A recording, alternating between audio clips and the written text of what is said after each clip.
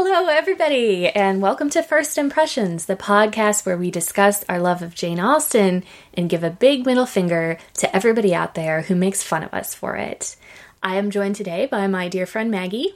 Hi, Kristen. Hi, everybody. Good to be back. And Maggie's going to give you a little background on the novel we're going to be discussing today, which is Northanger Abbey. Yes, we are talking about Jane Austen's probably shortest novel, you'd say, yes, Northanger right. Abbey. It was the first of her novels to be sold for publication, but it was actually not published until after her death. It was published in December 1917. It was published in December 7. Oh God, I even forgot when it was published. It was 1817. Yeah, you're gonna cut this out, right? Yeah, sure. It was published in December of 1817, along with Persuasion. It was part of a 4-volume set. And the fascinating thing about Northanger Abbey is actually the story of when and why it got published when it did. So, yeah, the story of this novel is great. We've given you a lot to think about with regard to Austen's masterworks, Pride and Prejudice and Mansfield Park. And this is shifting into a different gear, because this novel was written when she was young, still young enough to believe that the world held for her a Tom Lefroy, a man she could love and marry. And she had been disillusioned once. Her love, Tom Lefroy, had been sent away because of the financial unsuitability of the match. So she understood the world in that respect. But she had been to Bath, England, which is sort of... Oh, Kristen, I think you mean Bath. Oh, Bath. You have to say Bath or nobody understands you in the UK. I'm sorry, where are you going? Sorry, where? Bath. We're Americans. I'd like to have a return ticket to Bath. We're going to take the water. Going to Bath. Don't these people bathe here? Why do they have a whole town called Bath? It's an amazing place that a lot of people in Austen's time went for health reasons. There is a hot spring there. I believe it's a hot spring. It was a Roman bath, and the ruins are still there today. But in any case, it was a very gay bathing place, as they Yes, they say. thought that drinking iron water would definitely improve your health. And I could be wrong. I believe they actually took the water in that they submerged themselves into it as well. And they thought it could cure things. But it also had a very hoppin' social life for a place outside of London. And Jane Austen, as a young woman, went there. And she went there at a time where she was feeling her oats. She was feeling young, and she was dancing, and she was having a good time. And going to Bath was the inspiration for the setting of this novel, Northanger Abbey. And it's important for us to understand this because the rest of Austen's novels were finished and published at a time where she was much more worldly, in a time where she was in her mid to late 30s, and she was a spinster, and she had had a ton of experience with life. Wait, she's a spinster in her mid-30s? Yeah. I'm in trouble. Unfortunately, that was the way. She had pretty much accepted that most likely would not be her lot in life to get married. And by that time, I do think, as a normal human being, she did have a little bit of bitterness about that. It doesn't come out to me in any of the novels, except for the last novel, Persuasion, which is coming full circle, also set in Bath, where she had lived for many years and progressively gotten poorer and poorer and seen her hopes sort of diminish. So the view of Bath in Persuasion is a very dim one. She does not like it. She hates a lot of things about it. The white glare of Bath in the sunshine. However, that novel, Persuasion, was packaged with Northanger Abbey. So in this package deal, we get two different views of the town, and that's just one of the many fascinating things about it. But anyway, knowing Austen's mindset when she wrote Northanger Abbey, her being a young woman and full of, hope, I think helps us understand it, because the tone of that novel is very, very hopeful and very youthful. I loved it too. It's the only one of her novels that I had yet to read when we started doing this podcast. So it was the only one I hadn't read yet. And I really enjoyed it. It felt very kind of light and breezy, especially coming off Mansfield Park. It definitely, I don't want to say it was like Jane Austen chick lit, because the whole point of our podcast is to kind of fight against that characterization of her work. But it definitely just felt, it's a simple story, I want to say, not simple in terms of not smart, but simple in terms of when I tell you the plot, it's going to kind of all play out. It follows a 17-year-old girl and kind of her first time out in the world. And I remember what it was like to be a teenager, and it just felt very light and breezy. It was kind of a nice change of pace.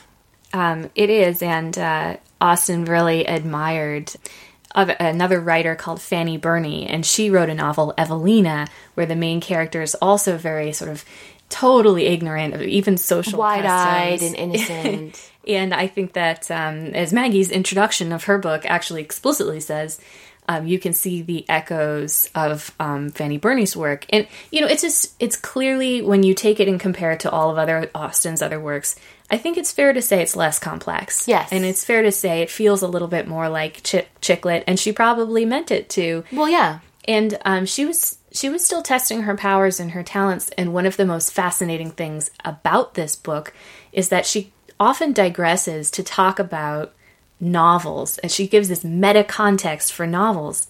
In Northanger Abbey, she's trying to send up the Gothic conventions that were always used ad nauseum in the Gothic potboilers that she surely loved to read as a teen.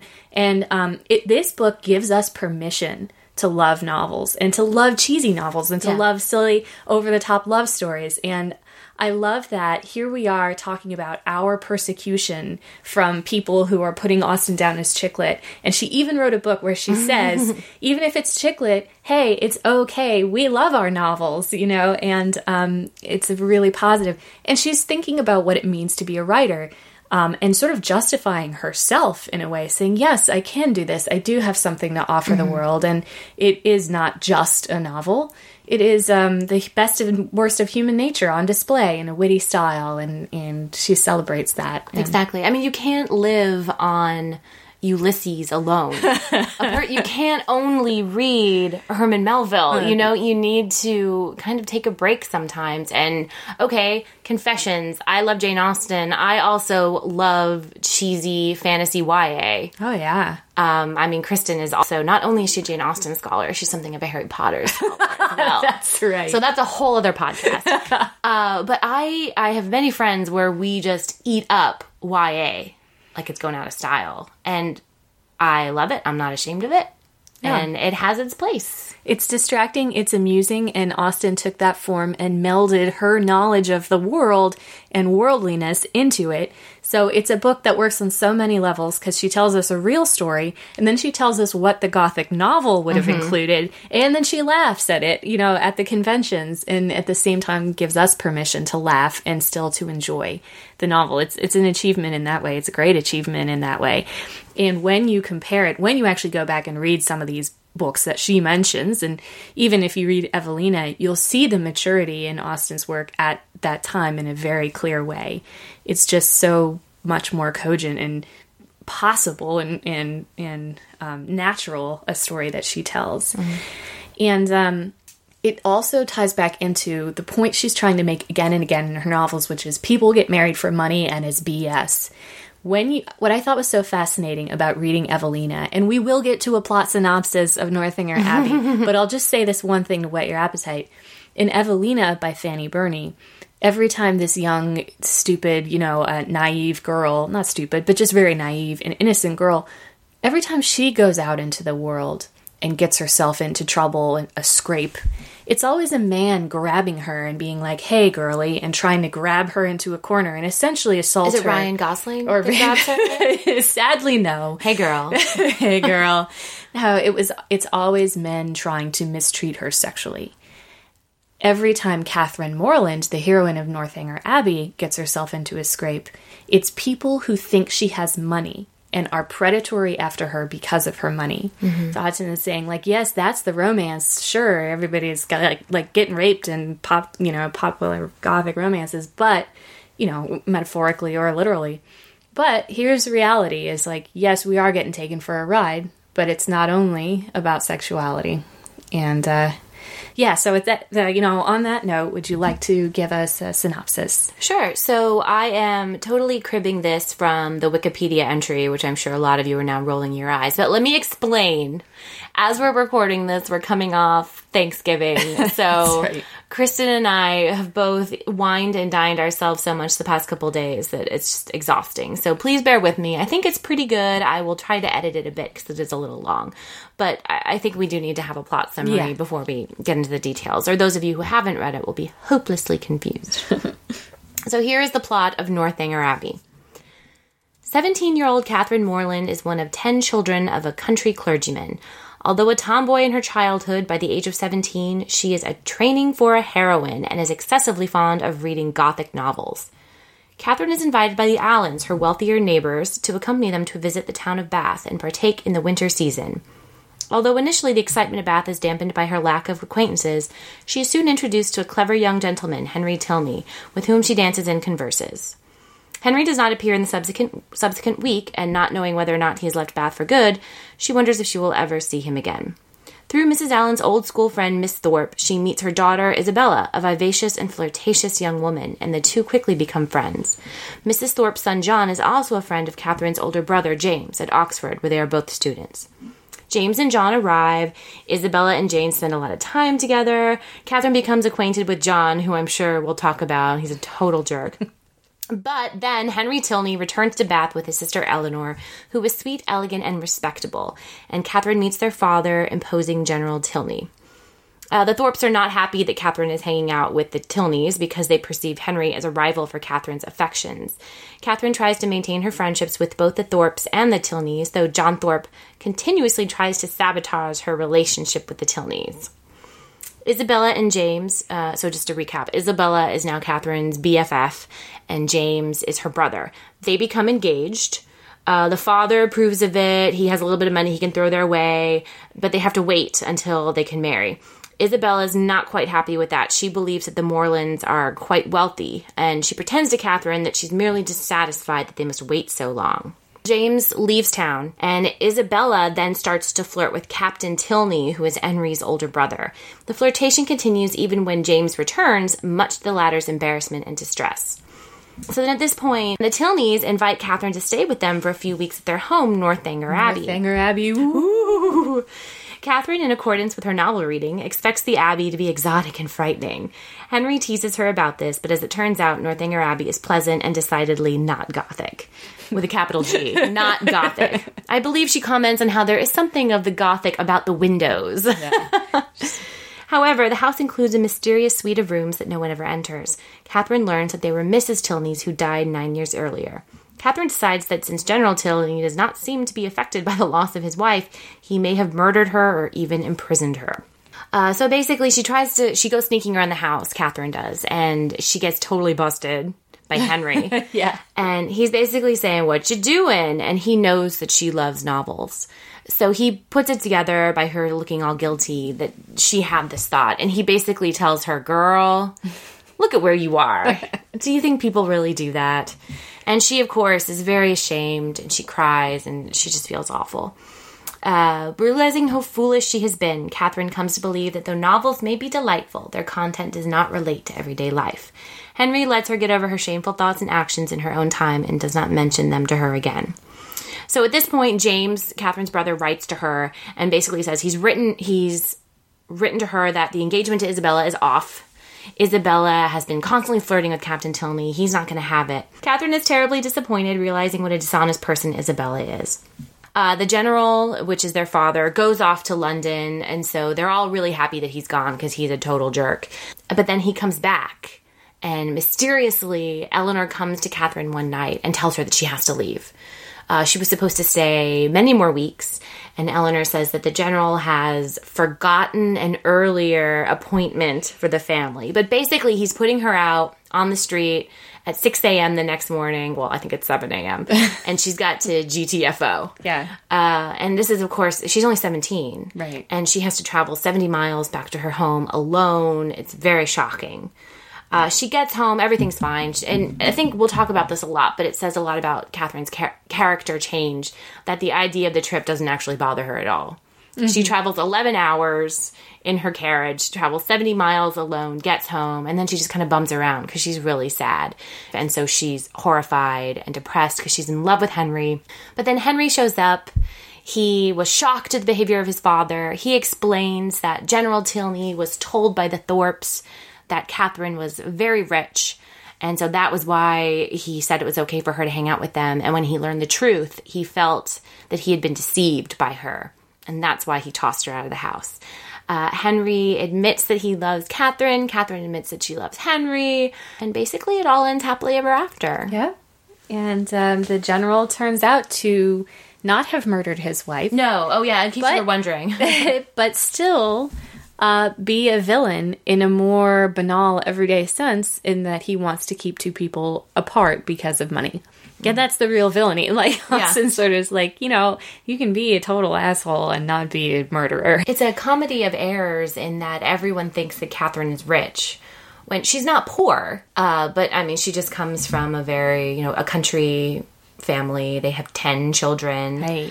They're not poor by any means, but they're certainly not wealthy. The squire, of the neighborhood is wealthy and has no children, and that's Mr. Allen, right? He's the one who takes Catherine to Bath.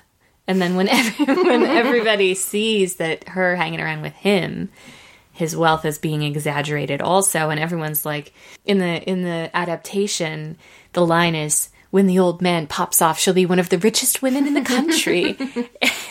And of course, she's always very well dressed because Mrs. Allen has that harmless delight in being fine, meaning dressed up. She is obsessed with clothing. Yeah, that's pretty much all she talks about. And she's a funny character. There's a lot of funny side characters in this book, just like with all of Austen's works. Well, let's talk about Catherine first. She is our heroine. Yes. No one who had seen Catherine Morland in her infancy would have supposed her born to be an heroine. That is the first clever and funny line. The first line of the whole book. And Austen has these amazingly snappy openers, as we all know.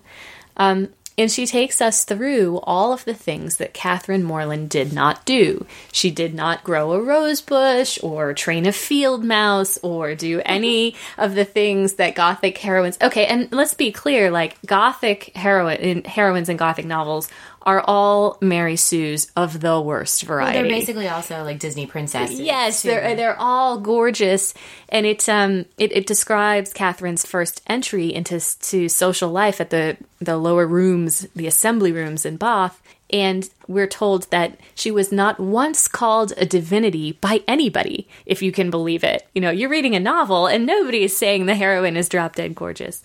But 2 men do pronounce her in her hearing to be a pretty girl, and that's all she needs. And is that the part where I was trying to find this while you were speaking because I wasn't listening to you? There's a part where it's that she's called rather pretty or something like that, and it says you can't understand how much that means to a young lady who has never been called attractive at all. So the words kind of pretty means a lot. Right, so it's a very, unpropitious start for our fair heroine who, and even by the end, she hasn't really lived up to those heroic ideals. When she comes home, when she gets kicked out of the general's house and she comes home, Austen actually says, it's so embarrassing for me as her biographer to have to write that she comes home in a rented postchaise. Yeah. So there are so many funny asides. But as I said, one of the things that Austen does throughout is it's very meta because keeps referencing that you're reading a novel, but she also justifies novel reading, as we've said. So I'll just pull up a cute little passage where she's talking about novels. Oh, we haven't talked about Henry Tilney at all. But one of the things that shows that Henry Tilney is a good egg, certainly by Austen's standards, is that Catherine Morland drops that she is reading a novel. And then she's embarrassed. She's like, but you probably don't read novels. I'm so embarrassed. And he's like, do not imagine that you can cope with me in a knowledge of Julia's and Louisa's. I have read thousands and thousands of novels. And it turns out he's like a huge fangirl for... This is like that moment novels. when you are texting with someone that you're going to go out with and you make like a Harry Potter joke and they're like, girl, I know Hedwig. And you're like, oh my God. Girl. He's as big a nerd as I am. And she says this. She's talking about Catherine and Isabella, the BFF, newly acquired best friend. And she says what they do together, sometimes they shut themselves up together and read novels. Yes, novels. For I will not adopt that ungenerous and impolitic custom so common with novel writers of degrading by their contemptuous censure the very performances to the number of which they are themselves adding. Apparently was a convention for if a heroine of a novel picks up a novel in the book to be like, and turn over its insipid pages with disgust, because it was, even to this day, people were like, oh, it's not an intellectual endeavor for you to read a novel. And Austen keeps us on our toes by saying, like, novels are great. And Henry Tilney loves novels, and don't lie, men, you love novels.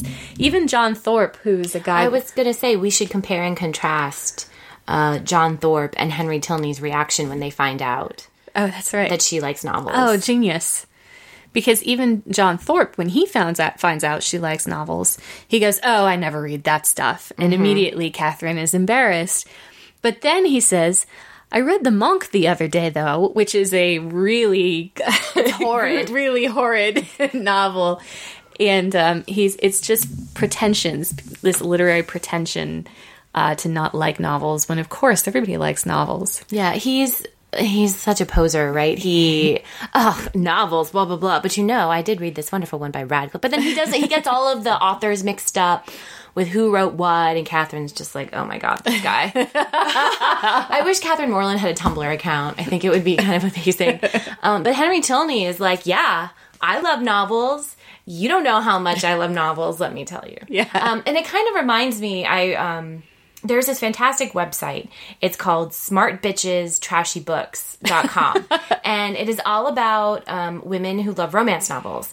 And the point of this podcast is that, we're sick of people saying that Jane Austen is just romance novels.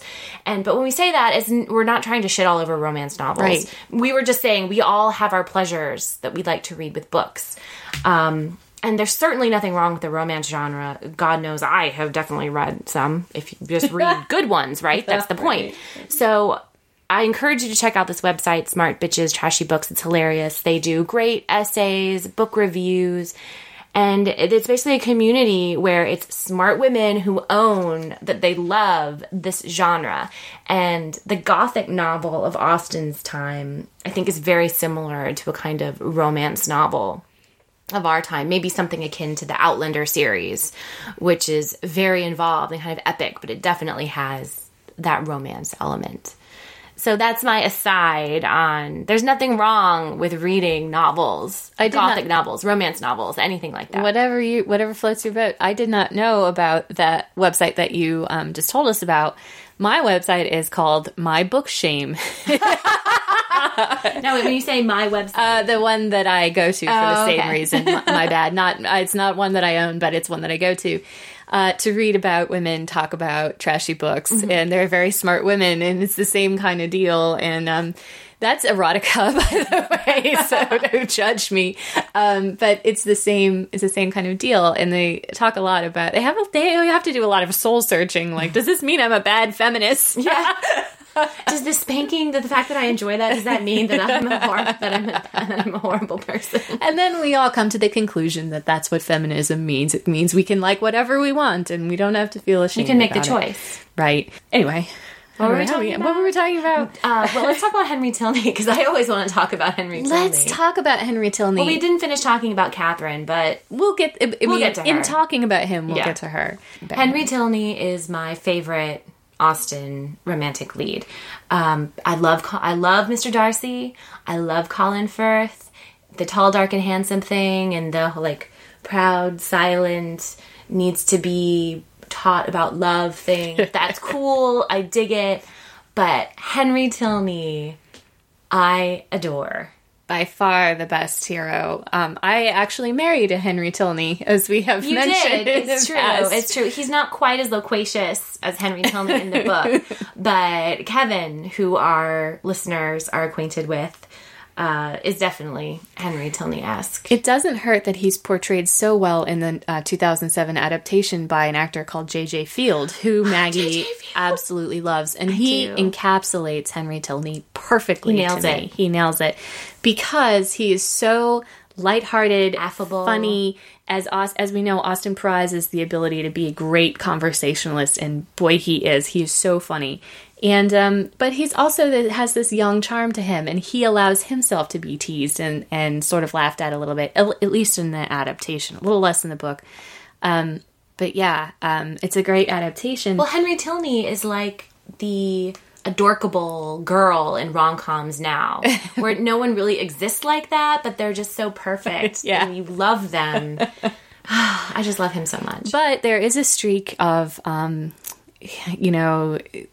19th century misogyny. He lectures. He mansplains. Yeah, baked into this book. And it's almost as if Austen sort of... one of the things that I've had to process in this book is that Austen laughs at Catherine Morland, the heroine, and makes jokes at her expense.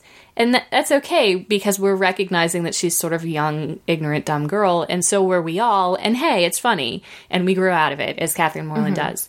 But there's a passage where Catherine Morland and Henry Tilney are getting acquainted. They go on a walk in the countryside, and he starts to talk to her about landscapes and painting pictures of landscapes. And this idea they had of the picturesque, what was picturesque, and how to frame a painting so that it was picturesque. And Catherine Morland knows nothing about it. And Austen says, the advantages of natural folly in a beautiful girl have already been set forth by the capital pen of a sister author, that's Fanny Burney in Evelina.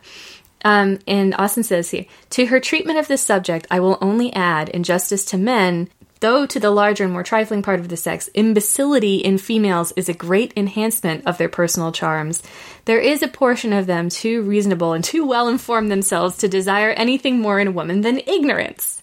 And Catherine did not know her own advantages, did not know that a good-looking girl with an affectionate heart and a very ignorant mind cannot fail of attracting a clever young man unless circumstances are particularly untoward. And so Catherine laments her lack of knowledge, and Henry is very much in love with the sound of his own voice and mansplains it all. And when they get to the top of the hill, she voluntarily rejects the entire city of Bath as worthy to make part of a landscape, and he's delighted by his pupil, And there's a very famous line in the book. It is so often quoted. It is, a woman especially, if she have the misfortune of knowing anything, should conceal it as well as she can. This is very much the advice of, now if you want a boy to like you, honey, you have to act dumb and let him take the lead and be the smart one. This is still something that women fight in the workplace today, where we realize that if we contradict a man openly, as they so often do to each other with no consequence, that we will be labeled sort of bitchy and too aggressive and too assertive. Not every man, hashtag not all men, but you know what I'm saying, that it's not socially, it's less acceptable to do that to a man. So this is a thing that still exists today. Men like it, not all men, like it when they feel smart and they can feel powerful, and he does. She makes him feel that way, and he likes that very much.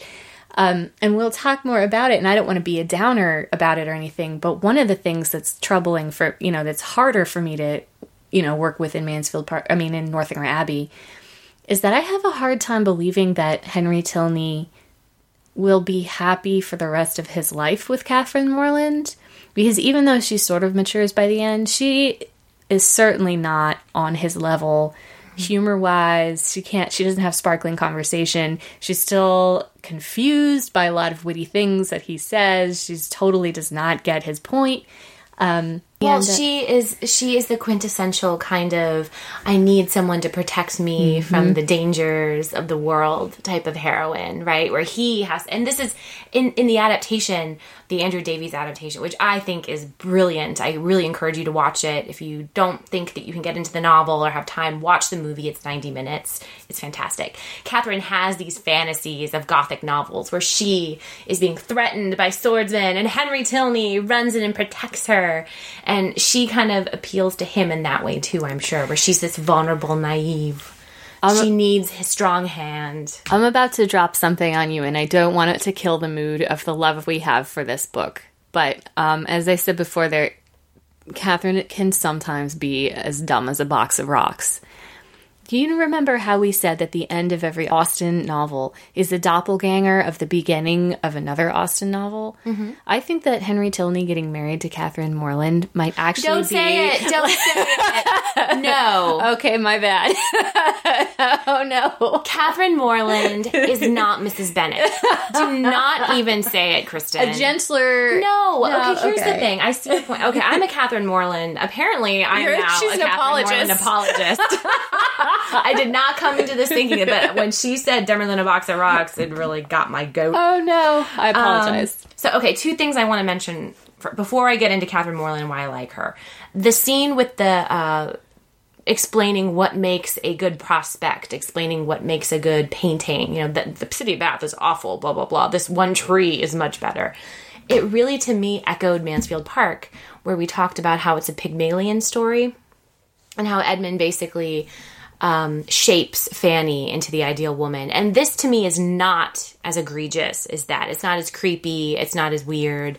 But it does have that kind of flavor to it. It's like, let me explain to you how this all works. And she's, I never thought that before. And you're so smart, Henry. Anyway, I just thought that was kind of an interesting parallel and maybe the beginning of that kind of theme.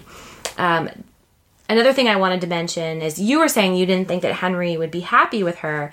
And at the end of the book, I don't know if I can find it. Foolishly didn't mark it. Jane Austen, as the narrator, explains why Henry actually loves her. And it basically says that he felt there's nothing more attractive than someone who loves you, right?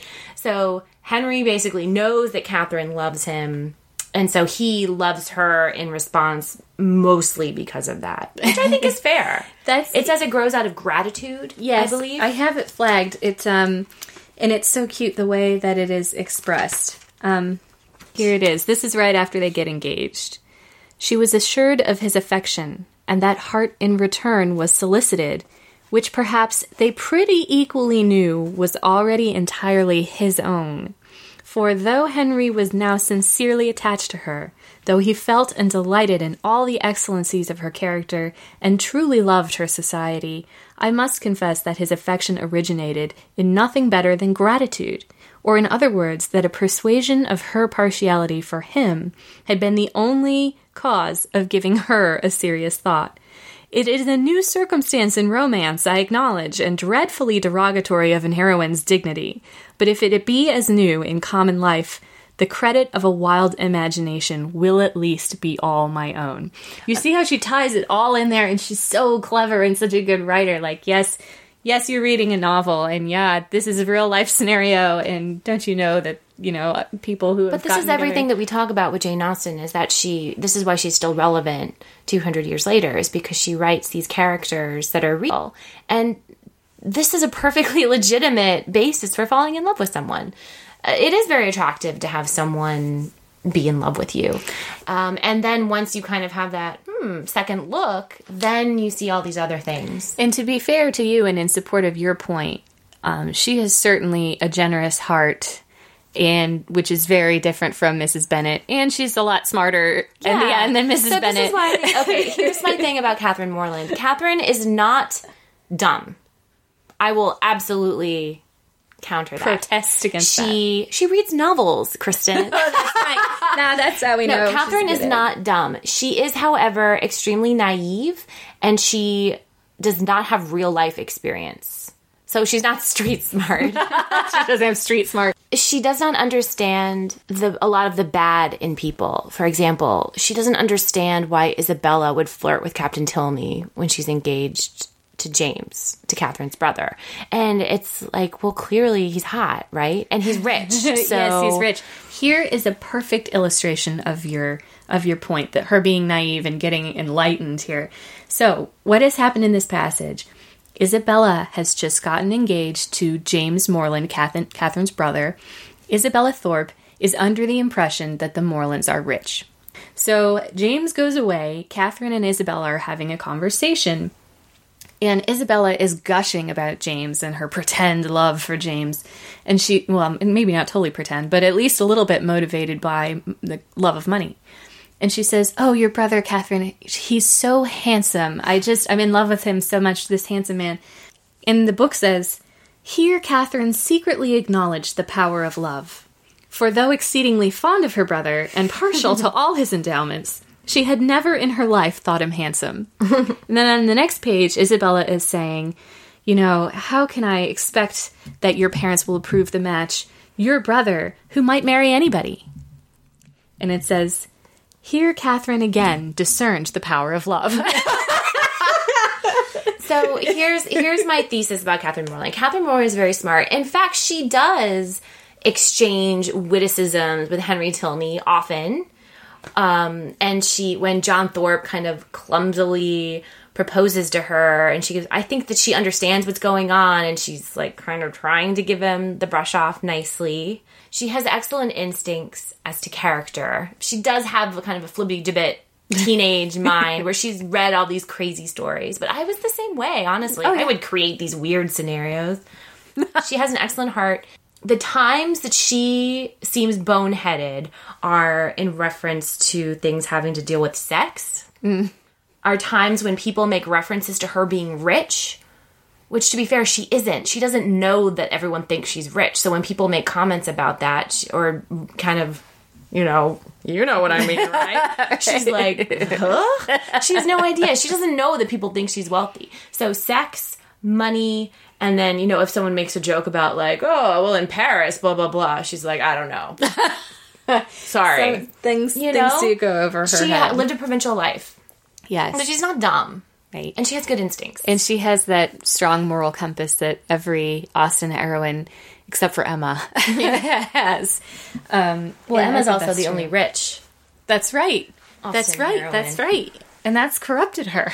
It's corrupted her mind. Save it, Kristen, save it. Okay, we gotta save it. But we talked about Catherine, and then but let's just get back to Henry. Yes, there is. I mean, we're talking about a novel that was published in, December 1817. So yes, there is that degree of misogyny. But I still adore him, and I think he's a wonderful person. And even when he finds out that Catherine is sneaking around his house thinking that his father has murdered his mother, which is pretty horrible, especially when he explains to her that I basically watched her die over a week. It's pretty horrible. And he forgives her. He just kind of says, why don't you think about what you were doing? It was very mansplaining. Yes. But still, think about where you are. We wouldn't let this happen. You were talking about the adaptation, and I think it's a good time here to mention that the adaptation was done by Andrew Davies. This is an early novel of Austen's. People feel that it has a little bit of a structural problem, that it sort of loses gas. It has a sort of I'd say pacing is an issue. It has sort of a double climax, where the first thing that happens is that Catherine admits that she believes, that General Tilney has killed his wife.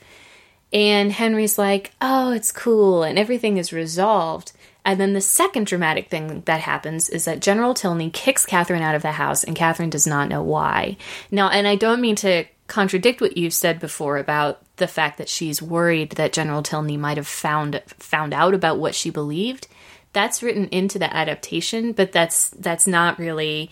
She just slightly thinks about it, and then she goes, "Oh no, I know Henry wouldn't have told me." Well, yeah, if you remember though, because I had noted that difference when I was reading it, she knew Henry didn't tell him, right? But she still is like, "Oh my God, what if he somehow found out?" Well, that's true. But she absolutely. I mean, I do agree with you. She absolutely knows it kind of fleetingly crossed her mind. Like, what if Henry told him? She says no. And again, another good example of her having good instincts about people. I know he wouldn't do that. And what we know of his father, who's basically a tyrant, it's not like they sit down and talk about secrets to each other. Like, both Eleanor and Henry really don't like their father. Right. He's a total jerk. And so even though she does feel a little convicted in her heart that, like, yes, she didn't behave very well by the general, she's still resentful of the fact that she's getting kicked out of his house. Well, Davies in his adaptation solves that structural problem by having Catherine tell Henry about her suspicions, Felicity Jones and J.J. Field, in the adaptation. She admits it to Henry. Henry's mad, and Henry leaves. And then the night, next day, right? She gets kicked out. And she believes, she's like, Henry must have told your father what I knew, what I suspected. And then she says, I deserve it. I deserve to be kicked out. And she's much more convinced that it's the result of her own folly. And that sort of takes the storyline and makes a complete arc. So that by the time she goes home and Henry comes to her, that's when she feels the confidence that he's not mad at her. And that double climax problem is sort of resolved there.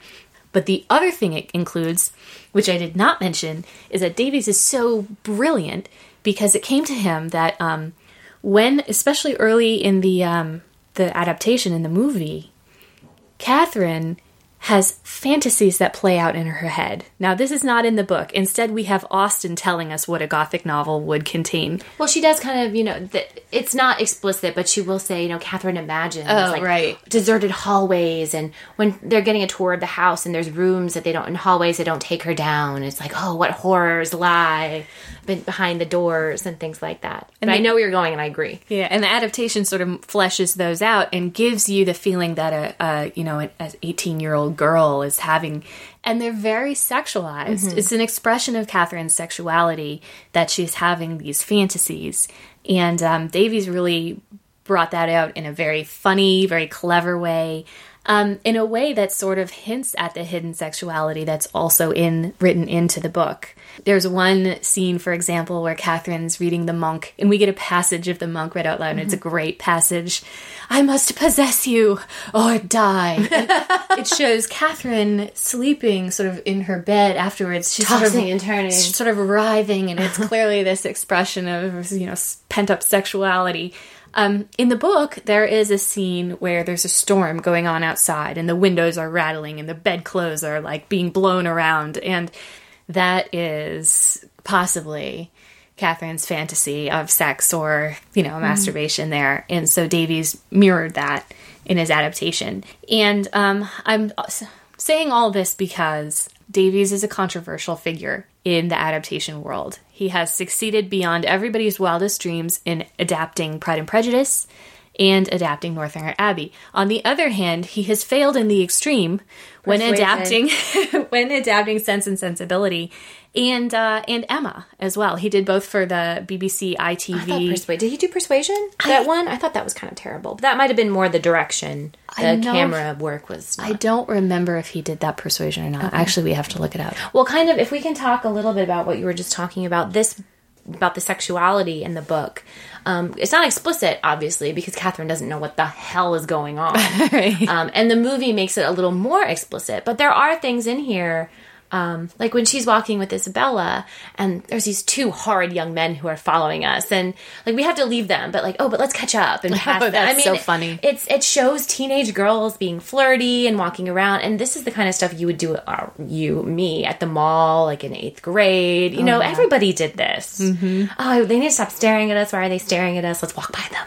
Isabella, played so amazingly by Carey Mulligan, is light years ahead of Catherine in her sexuality. And it's not explicitly stated what was going on with Captain Tilney and Isabella, but it is in the adaptation. In the book, it's not, but it's pretty clear that they were trying to get together. Yes. And that's a sexual way. That's the kind of license that I think is totally appropriate to take in adaptations, is to write in sexual scenarios where Austen couldn't. Mm-hmm. Because obviously they were happening in Mansfield Park, even though it's not written. I'm sure any anyone who adapts it would see Fanny Price seeing Mariah and Mr. Crawford kissing behind the curtains, going into the ha-ha. Yeah.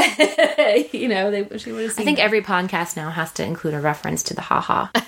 Everybody, yeah. We always have a to general talk about the ha-ha. Is it okay if I say a couple more things about Davies? I don't want to get off. No, absolutely. your track. The novel is fantastic. Read the novel, but like we said, the movie is great. Oh, it's I so love good. it. It's my favorite after Pride and Prejudice. It's like I said, 90 minutes if you want that quick Austen fix.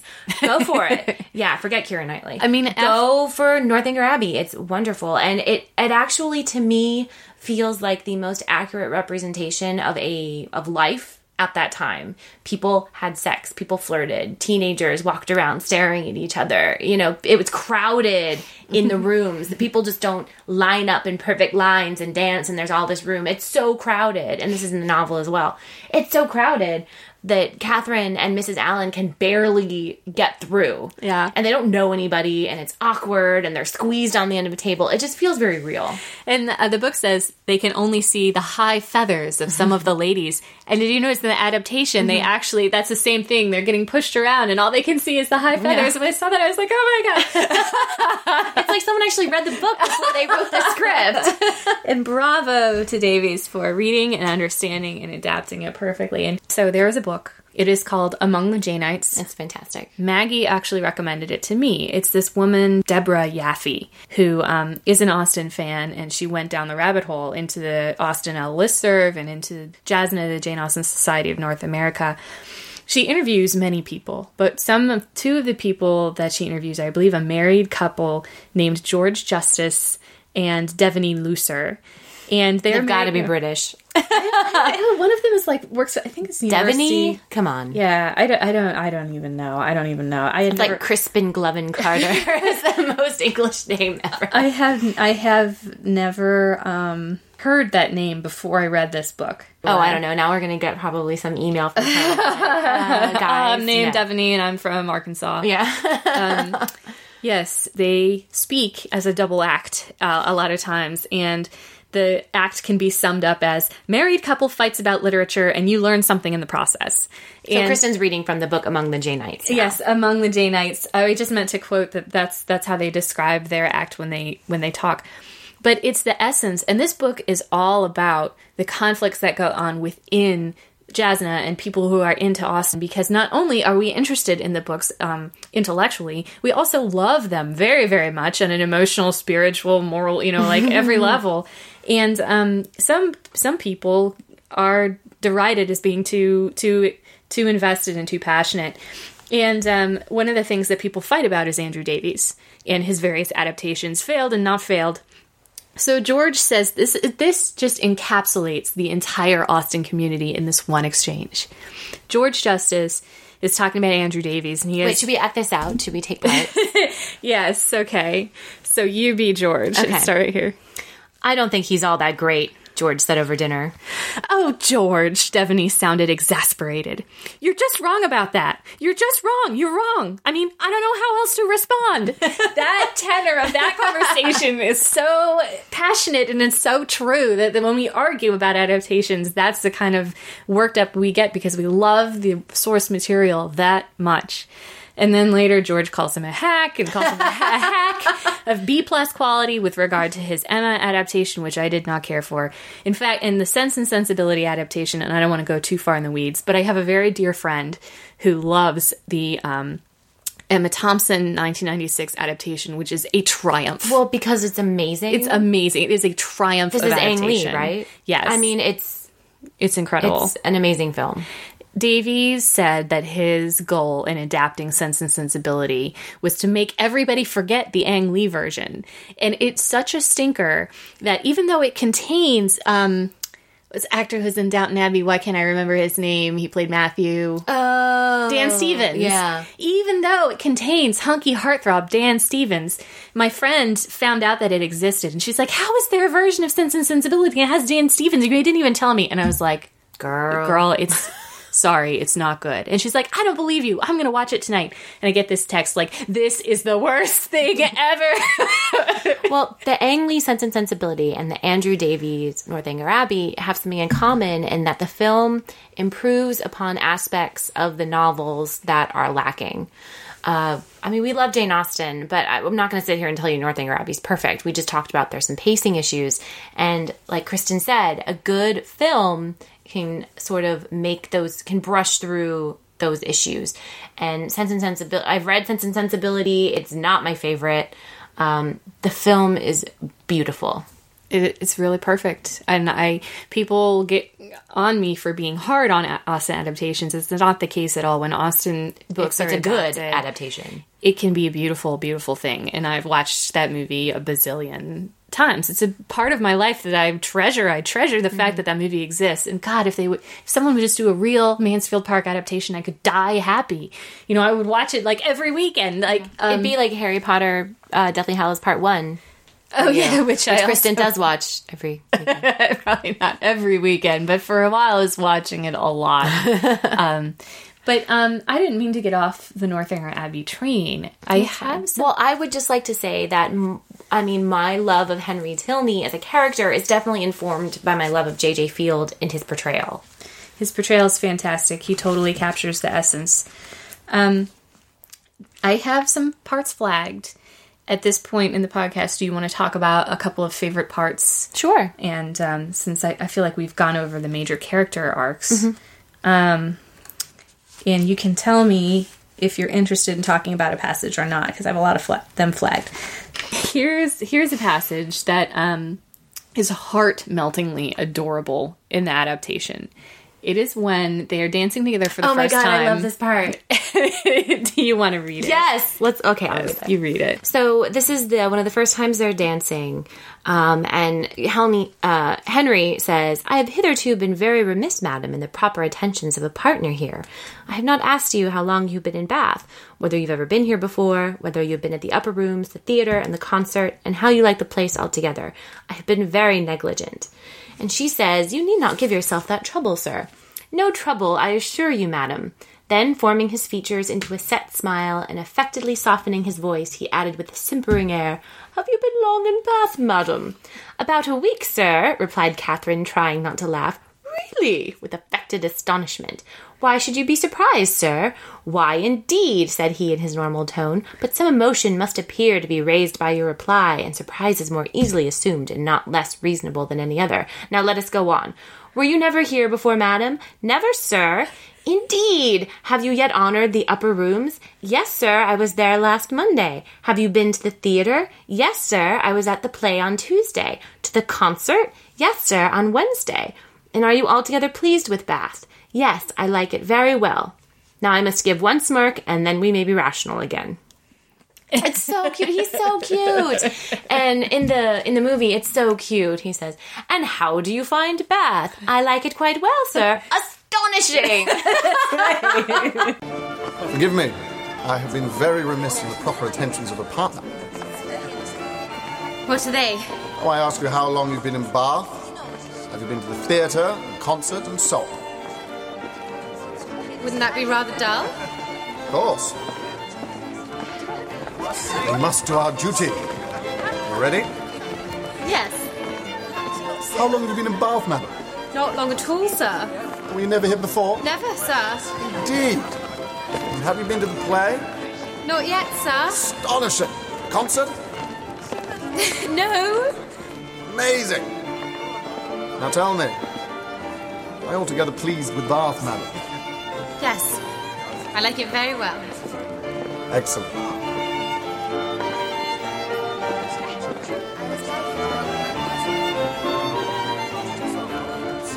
Now I must give you one smirk, and then we can be rational again.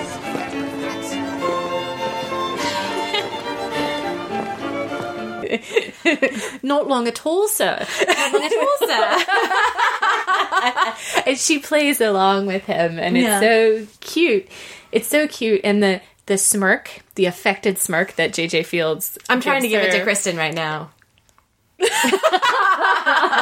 Oh God, it's adorable. And I think it plays as well on the page. It's really cute. Yeah. I just imagine how hard it must have been to actually talk. I mean, Lizzie says it in Pride and Prejudice. You know, we should talk while we dance, and then we'll have the, what is it? Kristen, you know the line. We'll have the benefit of saying nothing at all. Right. The advantage. The advantage of saying as little as possible. And it's right after that where Andrew Davies gives Catherine a good zinger. When Henry Tilney says, you know, let me tell you what you're going to write in your journal tonight. You're going to write about me. And she goes, indeed, I shall say no such thing. And he goes, well, then what shall you say? Wanting to hear about himself. And she goes, perhaps I don't keep a journal at all. and then smash cut to her laying on her bed writing in her journal. Writing in her journal, yeah. But the look he gives her is like, you got me. In the book, when she says, perhaps I don't keep a journal at all, she's sort of confused because he's telling her what she should write, and she's thinking, how does this guy even know I keep a journal? So she goes, how does he see into my soul? But perhaps I keep no journal. And at the same time, it is a little bit of a zinger. When they're on their way to Northanger, he teases her. Yes. He plants an idea in her head that Northanger contains a deep secret. Well, this is a perfect example of what we were talking about earlier, about how Jane Austen so well skewers the Gothic novel conventions. And I think I emailed Kristen when I was reading the beginning of the book. And I told her something like the sarcasm is dripping off the pages when she's describing Catherine Morland and how she's decidedly not like a heroine. And yes, Jane Austen loves novels, but she also is kind of unrelenting in her criticism of their structure. Yeah. And kind of the absolute ridiculousness. Yeah. So are you going to read what Henry tells her? Would you like to? Yes, please read it. Was, he's teasing her. They're on their way to Northanger Abbey, and he's like, you know, are you prepared to encounter all of the horrors that a building such as what one reads about might produce? Have you a stout heart, nerves fit for sliding panels and tapestry? But you may be aware that when a young lady is, by whatever means, introduced into a dwelling of this kind, she is always lodged apart from the rest of the family. While they snugly repair to their own end of the house, she is formally conducted by Dorothy, the ancient housekeeper, up a different staircase and along many gloomy passages into an apartment that has never been used since some cousin or kin died in it about 20 years before. Can you stand such a ceremony as this? And then he goes on for a little while. On. He spins this whole tale. It's dark green, purple velvet, and presenting a funereal appearance in the bed and the chest that you can't open, which actually happens to her. And then she says, "Oh, Mr. Tilney, how frightful. This is just like a book.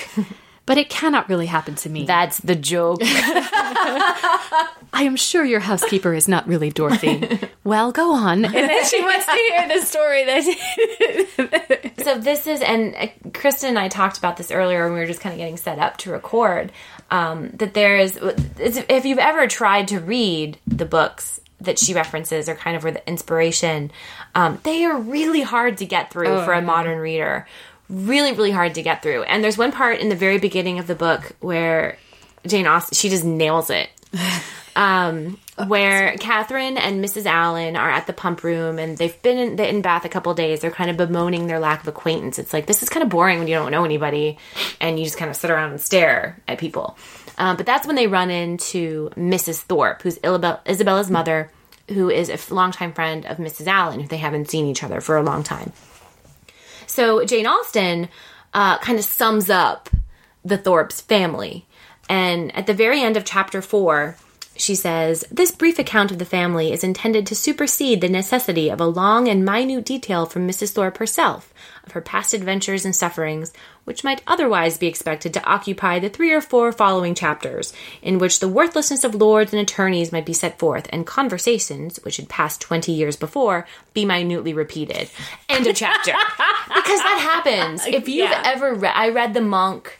I've read some other books. This is what happens. Mm-hmm. Someone will be... So you'll meet someone in an inn and they'll go, "I'll tell you all about it." And then it's like 100 pages of unrelated story this person's story. Yeah. And you're just like, tell me now, what does this have to do with anything? And she's just like, look, I'm not going to do that to you.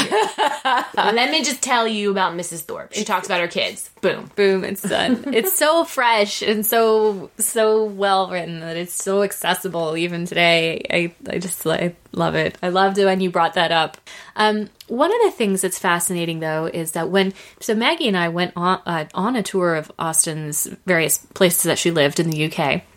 And I don't know if you remember our tour guide talking about a lord on a neighboring estate, that he was a sadist. I mean, he broke a servant's legs or re-broke them after they were broken, and he sort of forced a woman into a marriage, and she wasn't really in her right mind. And he was a real-life Gothic horror, and she didn't go that way. She had the real-life inspiration. But when Catherine Morland says to Henry Tilney, well, what if your dad killed your mom so inappropriately? He goes, consider that... Read that. Actually, do you have that passage marked? I think I might. I think that's a really important quote in the book. And not to say that horrible things didn't happen in the UK that time, that there weren't serial killers and there weren't people doing awful things. There's people doing awful things everywhere. But he kind of gives her a reality check. And I think it's very quotable, we'll say. Yes. And Henry's saying, you're wrong. His value of her was sincere. His value of my mother was sincere. And she goes, I am very glad of it. It would have been very shocking if... And he says, if I understand you rightly, you have formed a surmise of such horror as I have hardly words to... Dear Miss Morland, consider the dreadful nature of the suspicions you have entertained. What have you been judging from? Remember the country and the age in which we live. Remember that we are English, that we are Christians. Consult your own understanding, your own sense of the probable, your own observation of what is passing around you. Does our education prepare us for such atrocities? Do our laws connive at them? Can they be perpetrated without being known in a country like this, where social and literary intercourse is on such a footing, and where every man is surrounded by a neighborhood of voluntary spies, where the roads and newspapers lay open everything? Dearest Miss Morland, what ideas have you been admitting? And she, with tears of shame, she ran off to her own room. And I just love this weird... we're English and we're Christians sort of defense when murders were definitely happening. Yeah. But again, I mean, she definitely has her head up in the clouds or up her ass, depending on how you want to interpret it. And it's very much you better check yourself. It's do you really think that, he murdered his wife or imprisoned her in the home? It's crazy. Come on. Yeah, why would you tell him that, too? She's just so she's in trying her own mind. She also can't think of a reason for why she's creeping out of his dead mother's bedroom. I mean, it's kind of, I misplaced something. No, I got nothing. I thought that your dad killed your mom. Sorry. Out there. Sorry.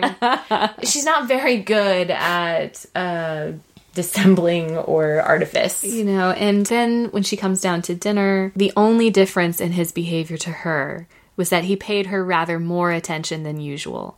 Catherine had never wanted comfort more, and he looked as if he were aware of it. So he sort of gets over his offense really quick and decides that, poor little idiot. She clearly looks really... I mean, he saw her leave crying, so then I bet he felt really bad about kind of... Yes. Not yelling at her, but definitely, laying down the truth bomb. And then she sort of gets over it, and I've been talking throughout these episodes about things that are helpful to me in my life that I have taken from Austen, things that are helpful and useful ideas. And what happens next with Catherine is that she actually gets over it. Mm-hmm. And it says she had nothing to do but forgive herself and be happier than ever. And when you're stupid, I feel like that haunts you, that memory haunts you for the rest of your life. And there's nothing you can do but forgive yourself. I definitely do that all the time, where I put my foot in my mouth all the time, which I'm sure is a shock to all of our listeners. And it's really hard for me to let things like that go. Or if I think I've hurt someone's feelings or hurt someone, you beat yourself up about it. Want to die. I'm still thinking about stupid things I did 15 years ago. It's still, and there's something that's so relatable, because then what she says, she's talking about Catherine, and it says, there were still some subjects indeed under which she believed her feelings must always tremble. The mention of a chest or a cabinet, for instance, and she did not love the sight of Japan in any shape.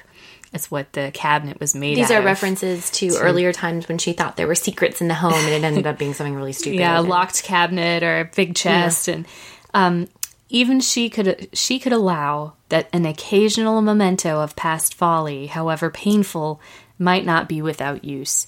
But I feel like I can't have a conversation and hear a dropped reference to an artist or, anything. Any circumstance will take me back to the time I said something stupid. And then I have to relive it all over again. And Austen clearly knows the pain of this, as I suppose we all do. But it's nice to see someone write it down on the page and be like, no, we're all haunted by this stupid stuff we've done. But all you can do is forgive yourself and get over it. And I really like that inclusion. And I think that's a good example of Catherine's maturity through the novel. And also her response to the whole getting kicked out thing. Eleanor is really upset when she has to tell. She comes to her room at like midnight. Eleanor comes to Catherine's room and says, so you got to be gone by 7 a.m.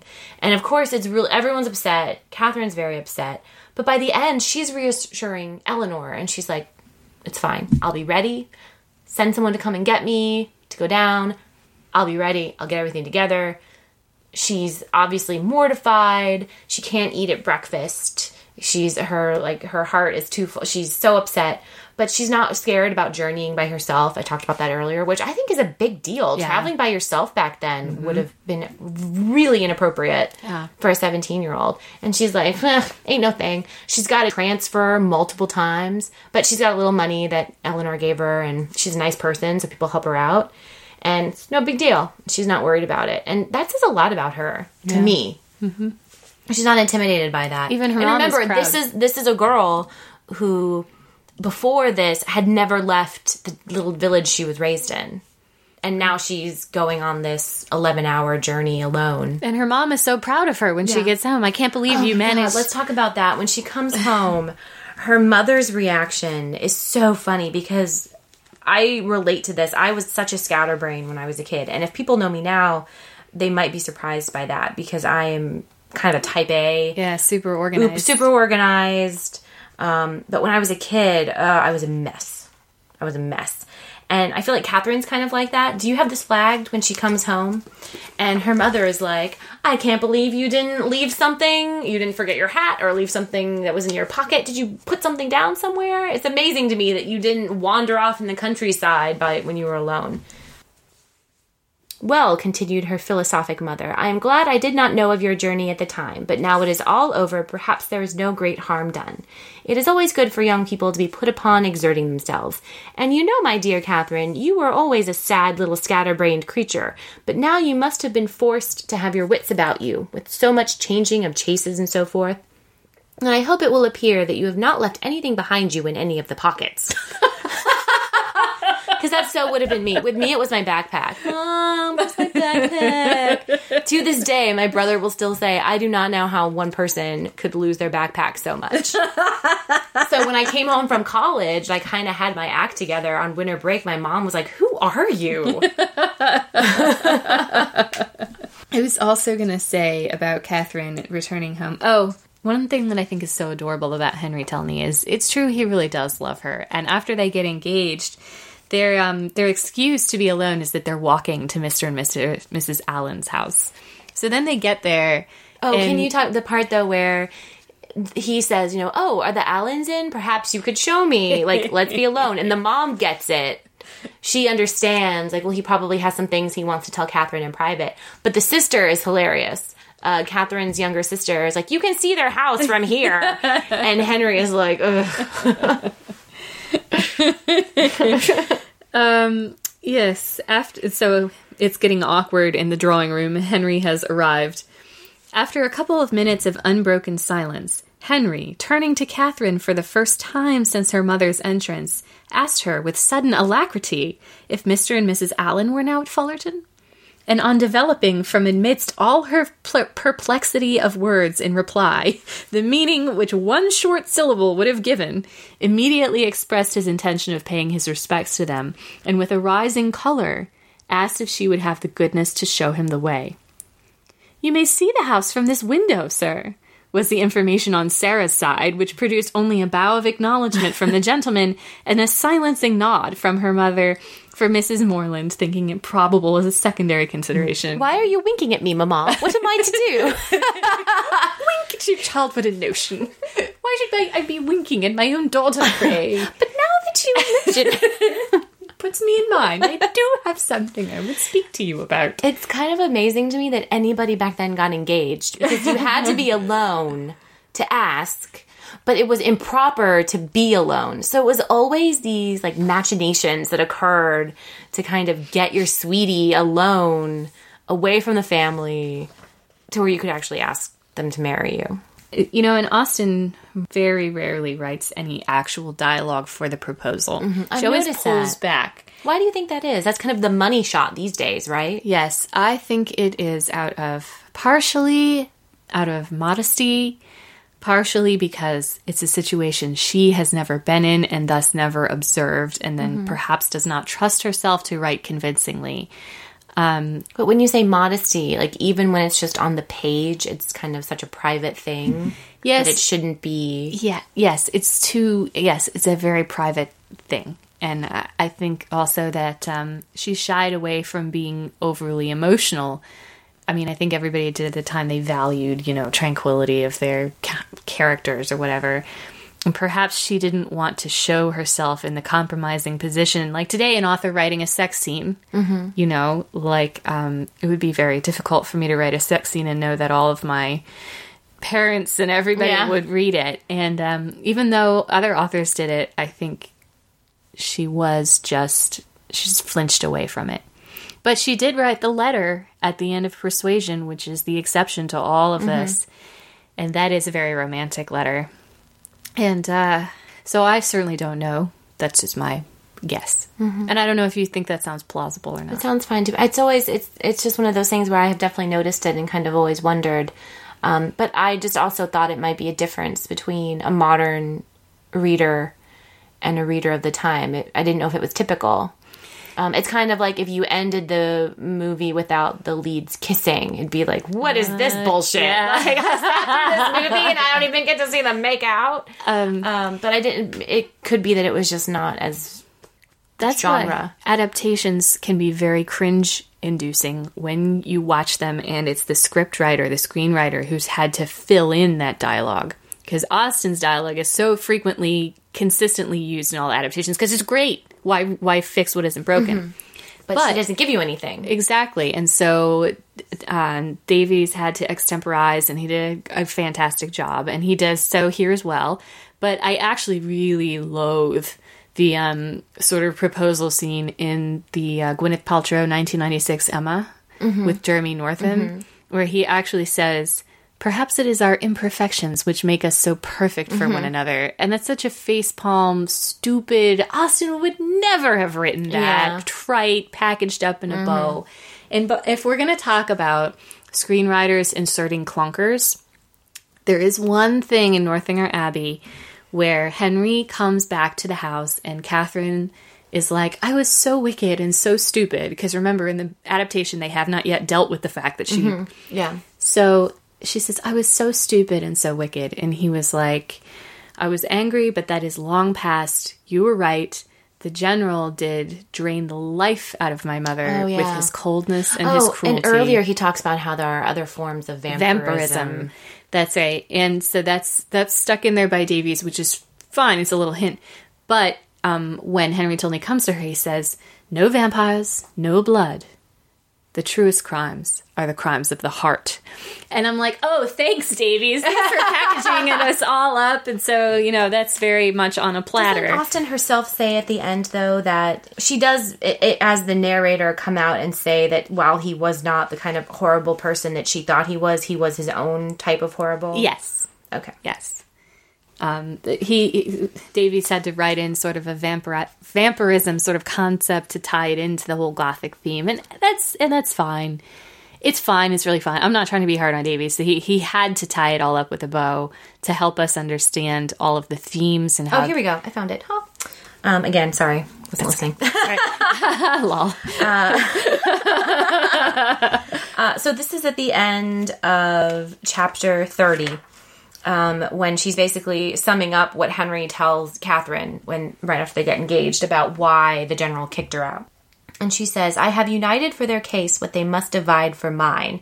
Catherine, at any rate, heard enough to feel that in suspecting General Tilney of either murdering or shutting up his wife, she had scarcely sinned against his character or magnified his cruelty. So even though he didn't do those exact things, he's still kind of an awful guy.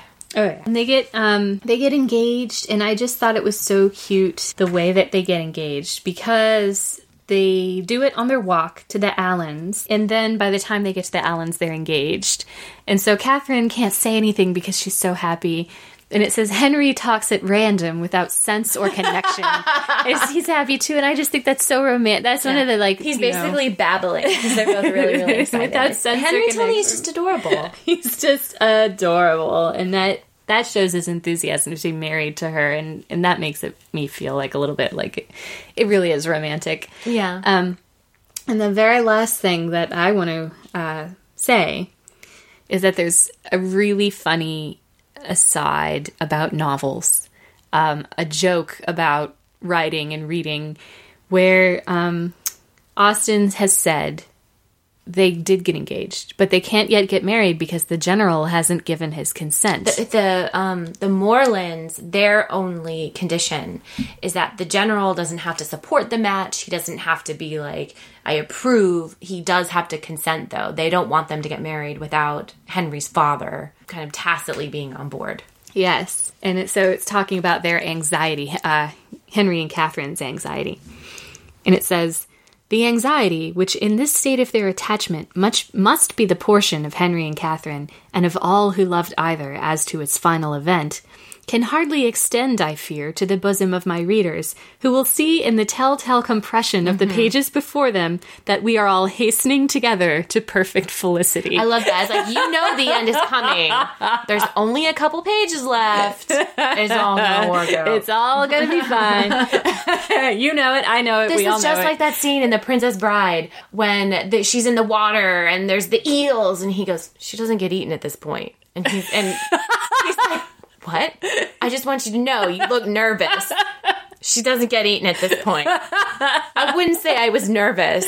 It's Austen did it first. Yeah. Which was just so cute. So I think our takeaway is that Northanger Abbey is kind of a lighter fare from Austen, a delightful send-up of Gothic novel conventions, while also telling you it's okay to read those type of books.